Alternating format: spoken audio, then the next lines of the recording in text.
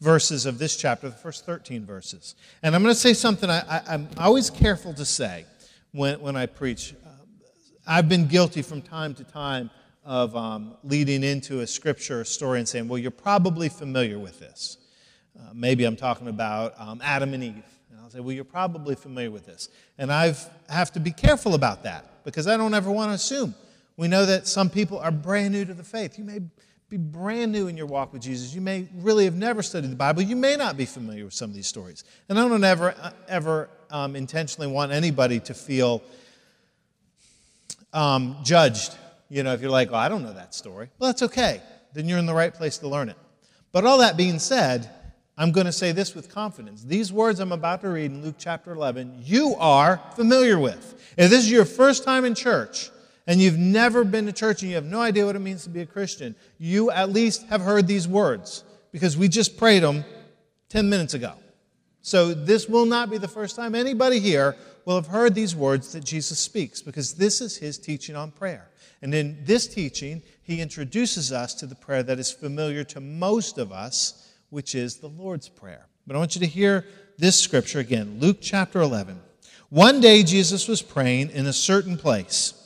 When he finished, one of his disciples said to him, Lord, teach us to pray, just as John taught his disciples. He said to them, when you pray, say, Father, hallowed be your name. Your kingdom come. Give us each day our daily bread. Forgive us our sins, and we also forgive everyone who sins against us. And lead us not into temptation. Then Jesus said to them, suppose you have a friend, and you go to him at midnight and say, Friend, lend me 3 loaves of bread. A friend of mine on a journey has come to me, and I have no food to offer him. And suppose the one inside answers, Don't bother me. The door is already locked. My children and I are in bed. I can't get up and give you anything.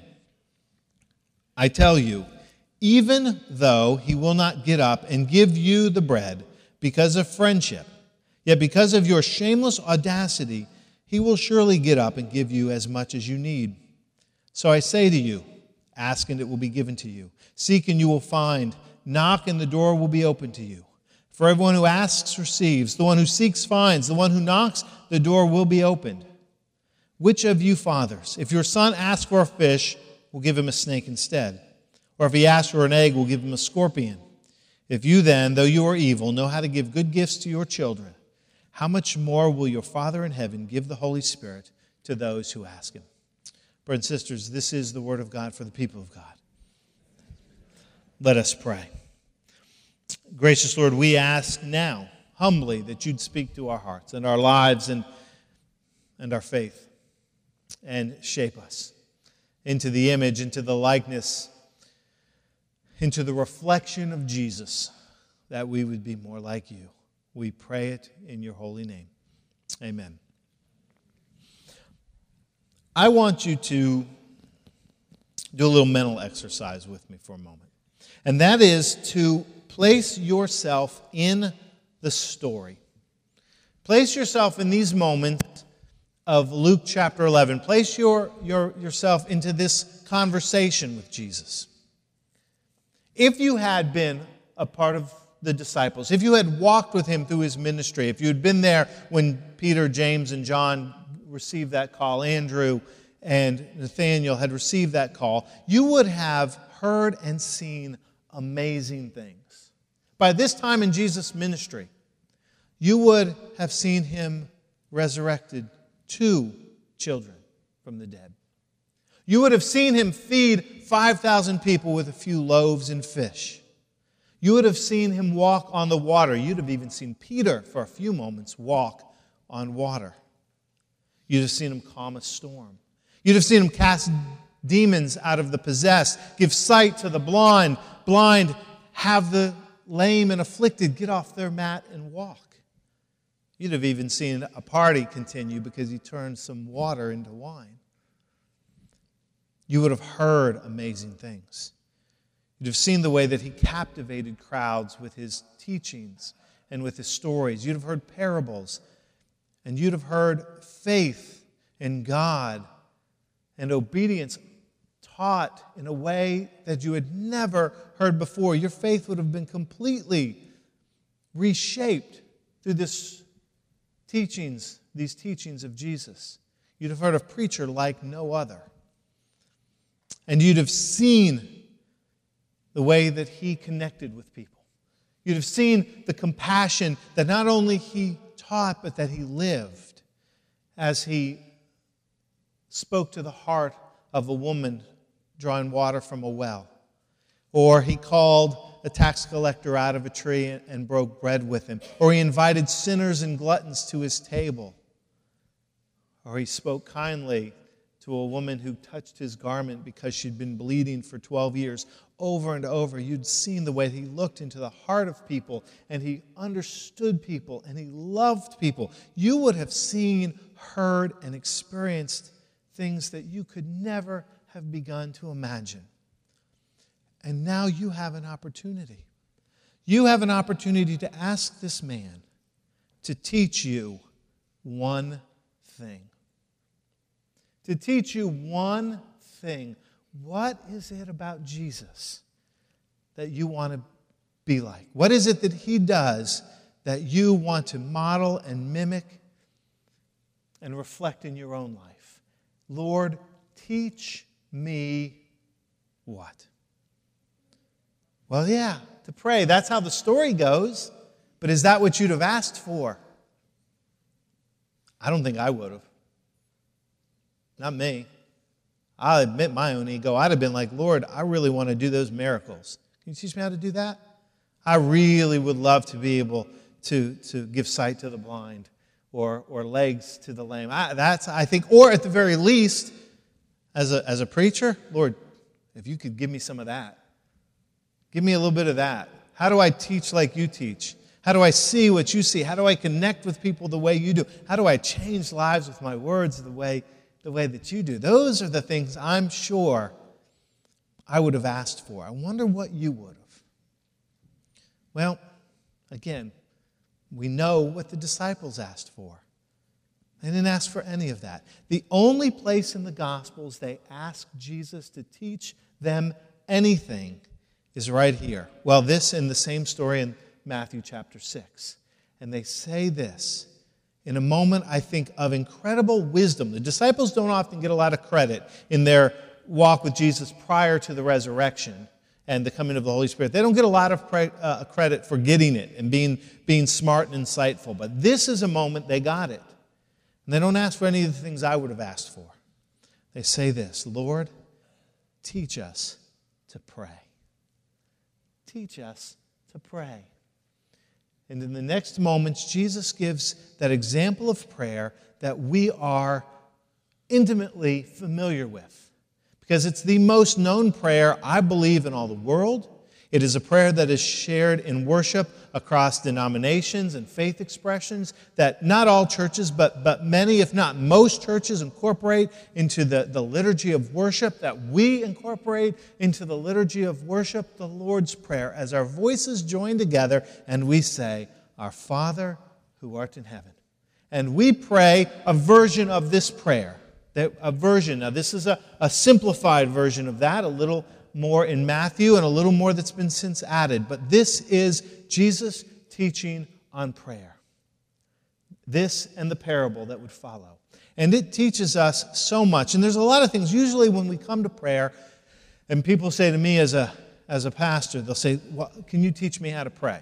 Can you teach me how to pray? And most of the time what that question means is, can you give me kind of a model for prayer? Can you give me an outline or an example of how do I pray? What are the things that I say? And that's okay. That's a fair question, and you're free to ask it. And there's a lot of wonderful models and ways that we can pray. That's a good question and a good thing to explore. But not today. Rather, I don't want to explore the mechanics of prayer or the specifics of a pattern of prayer, but I want to look at the heart of prayer. Specifically, our heart as we approach prayer. What are the things that we learn from these moments that we bring to prayer? Because Jesus says something very interesting. Keep in mind, the disciples ask the question after they've seen Jesus praying again. And they say to him, Jesus, teach us to pray. And notice the first words of his response. Jesus says, when you pray. Don't skip over that, because that's easy to miss. When you pray. Notice he does not say, if you pray. He doesn't say, well, you know what? If prayer is your spiritual gift, or if you feel called to prayer. No, Jesus says, when you pray. And there's a powerful and significant implication there, that a relationship with God through me, to be my disciple, to be a follower of Jesus, the implication is prayer is not an optional thing. Prayer is an essential thing. When you pray. There's not a lot of wiggle room there for saying, well, maybe prayer isn't that important. Or maybe prayer doesn't matter for me. Maybe it's important for someone else. No, When you pray. And Jesus launches into an example of prayer and a parable about prayer. And I want us to think about both of those things together this morning. And the first is this. When we pray, what do we bring to prayer? And this is the first thing we bring. When we pray with a heart of gratitude. When we come to prayer, we pray with a heart of gratitude. Now, that's not always easy, and I've got to explain that a little bit, because there are times when we pray we're not feeling particularly grateful. So what are you saying that we should be grateful for, Chris? And it's not a grateful because of the things in our lives. Sometimes we're not very grateful about the things we're experiencing in life. Our gratitude comes not from our experience, but from God's. We are grateful because this prayer teaches us, first and foremost, who God is. And our hearts of gratitude starts not with who we are, but with who God is. And it is encapsulated in the first two words of the Lord's Prayer that we recite together every week. Our Father. Jesus, and we've talked about this before, He's the one that really introduces this concept of the fatherhood of God that is deeply intimate, deeply personal, deeply relational. Abba, Daddy. That's what that word means. And we understand God through the lens of a perfect father. Not all of us, none of us had perfect fathers on earth. Not one of us here had a perfect father. Not one of us is a perfect father or perfect mother. But all of us had various degrees of that. And some of you didn't have and don't have good relationships with your fathers. And I know that lens can be tough. But we don't see God through the lens of our earthly fathers. We understand what it means to be an earthly father or mother through the lens of who God is. And God is the perfect Father.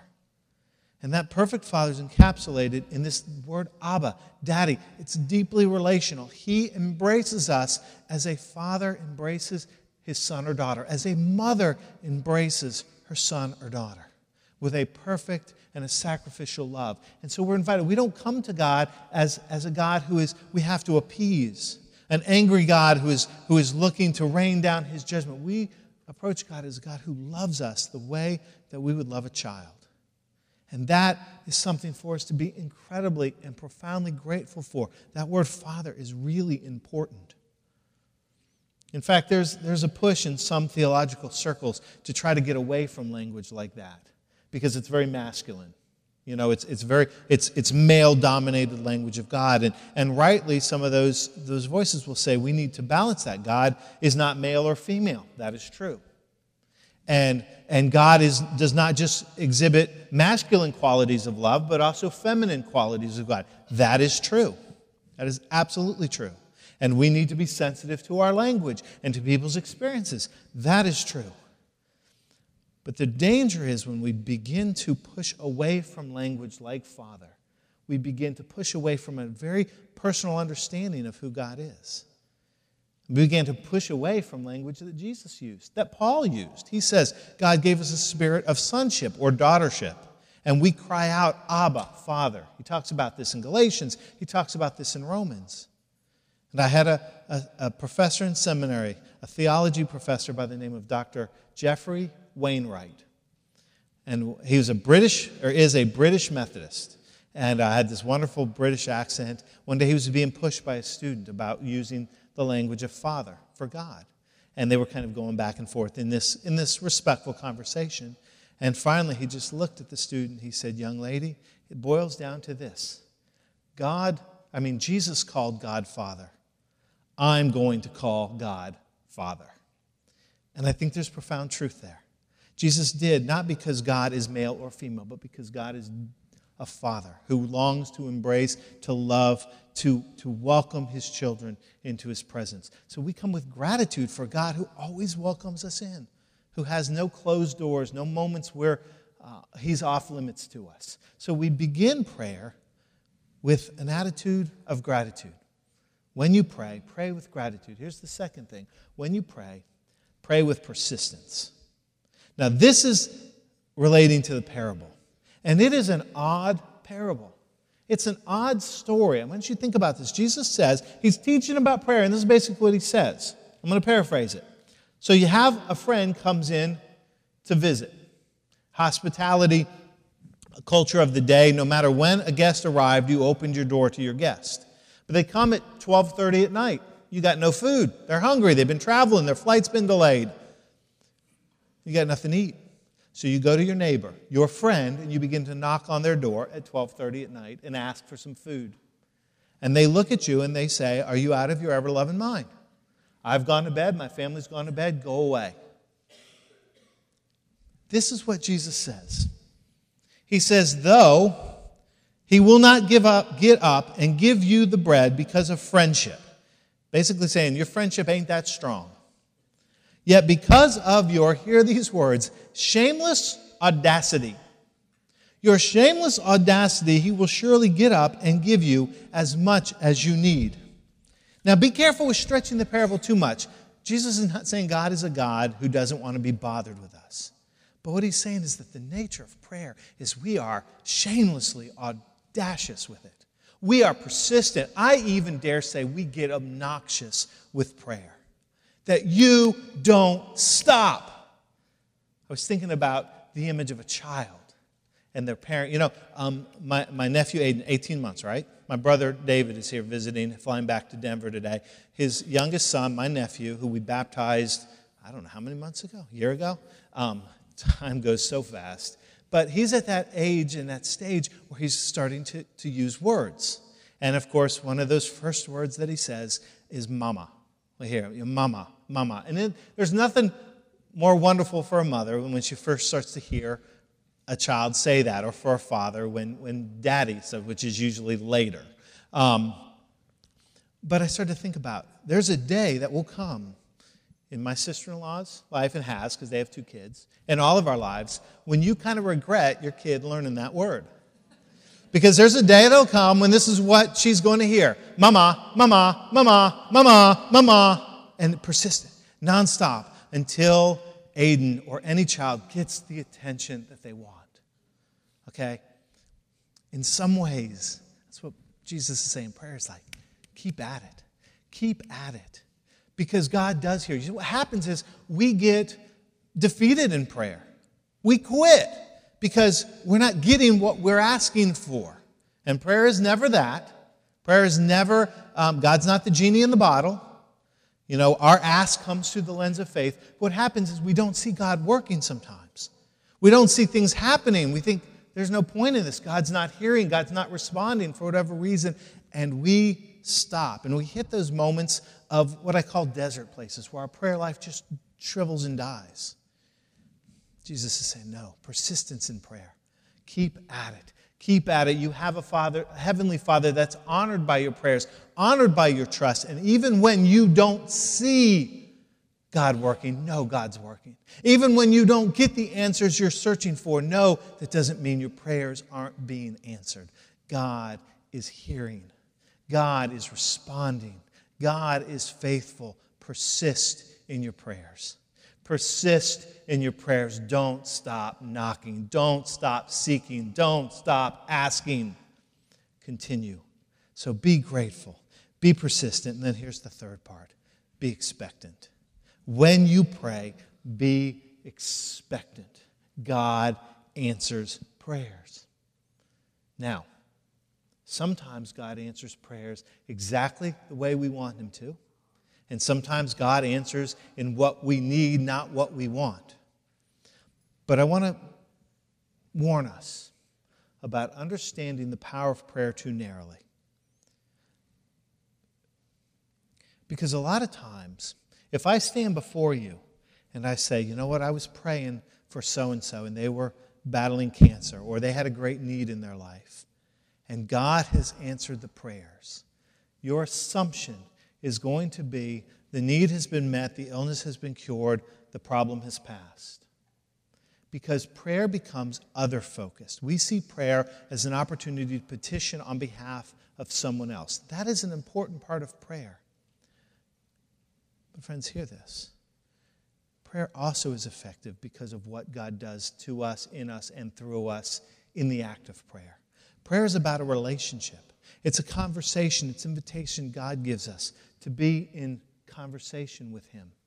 And very often the answer to prayers is what God begins to do through us, even as we pray for the other. I want you to think about this. I grabbed one of the Christmas child boxes.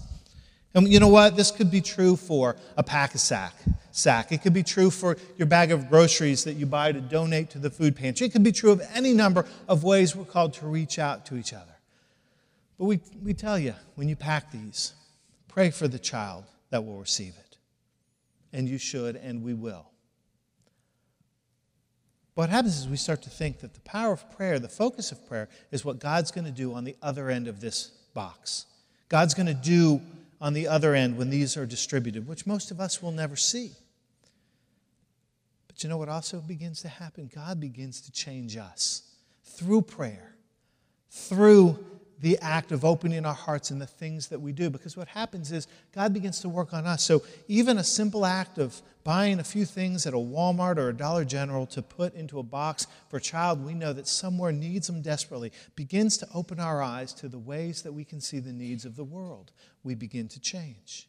It begins to open our hearts to the needs and the struggles of others in our community and beyond. It begins to change our spirit. It begins to open our minds to the things God's speaking and the ways that we can love others and care for others. It begins to change our actions. In other words, what prayer begins to do is to begin to make us more like Jesus. And so prayer doesn't become just about what will happen to someone else. God answers prayer because of what begins to happen to us as He speaks into our lives. Now, it isn't interesting that of all the things they could have asked for, the disciples asked Jesus to teach them to pray. Is it not probable that they understood something deeply profound? That the miracles that Jesus performed, the words that He spoke, and the love that He showed were all built on His prayer life. That who He was because of the God that He knew intimately and powerfully. That the prayer was the foundation of everything that He did.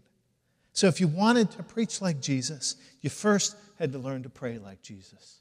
If you wanted to meet needs like Jesus, you had to learn how to pray like Jesus. If you wanted to heal like Jesus, you had to pray like Jesus. That's the truth for them, and it's the truth for us. It's not if you pray, it's when you pray, with gratitude, with persistence, and with expectation. Because prayer begins to shape us. It doesn't just bless the other, it changes us as God speaks into our lives, as God shapes us into the reflection of Jesus. I confess to you, my prayer life isn't where it needs to be. But you know what? If you're honest, probably neither is yours. So let us hear Jesus' words again. When you pray. When you pray. Gratitude, persistence, expectancy.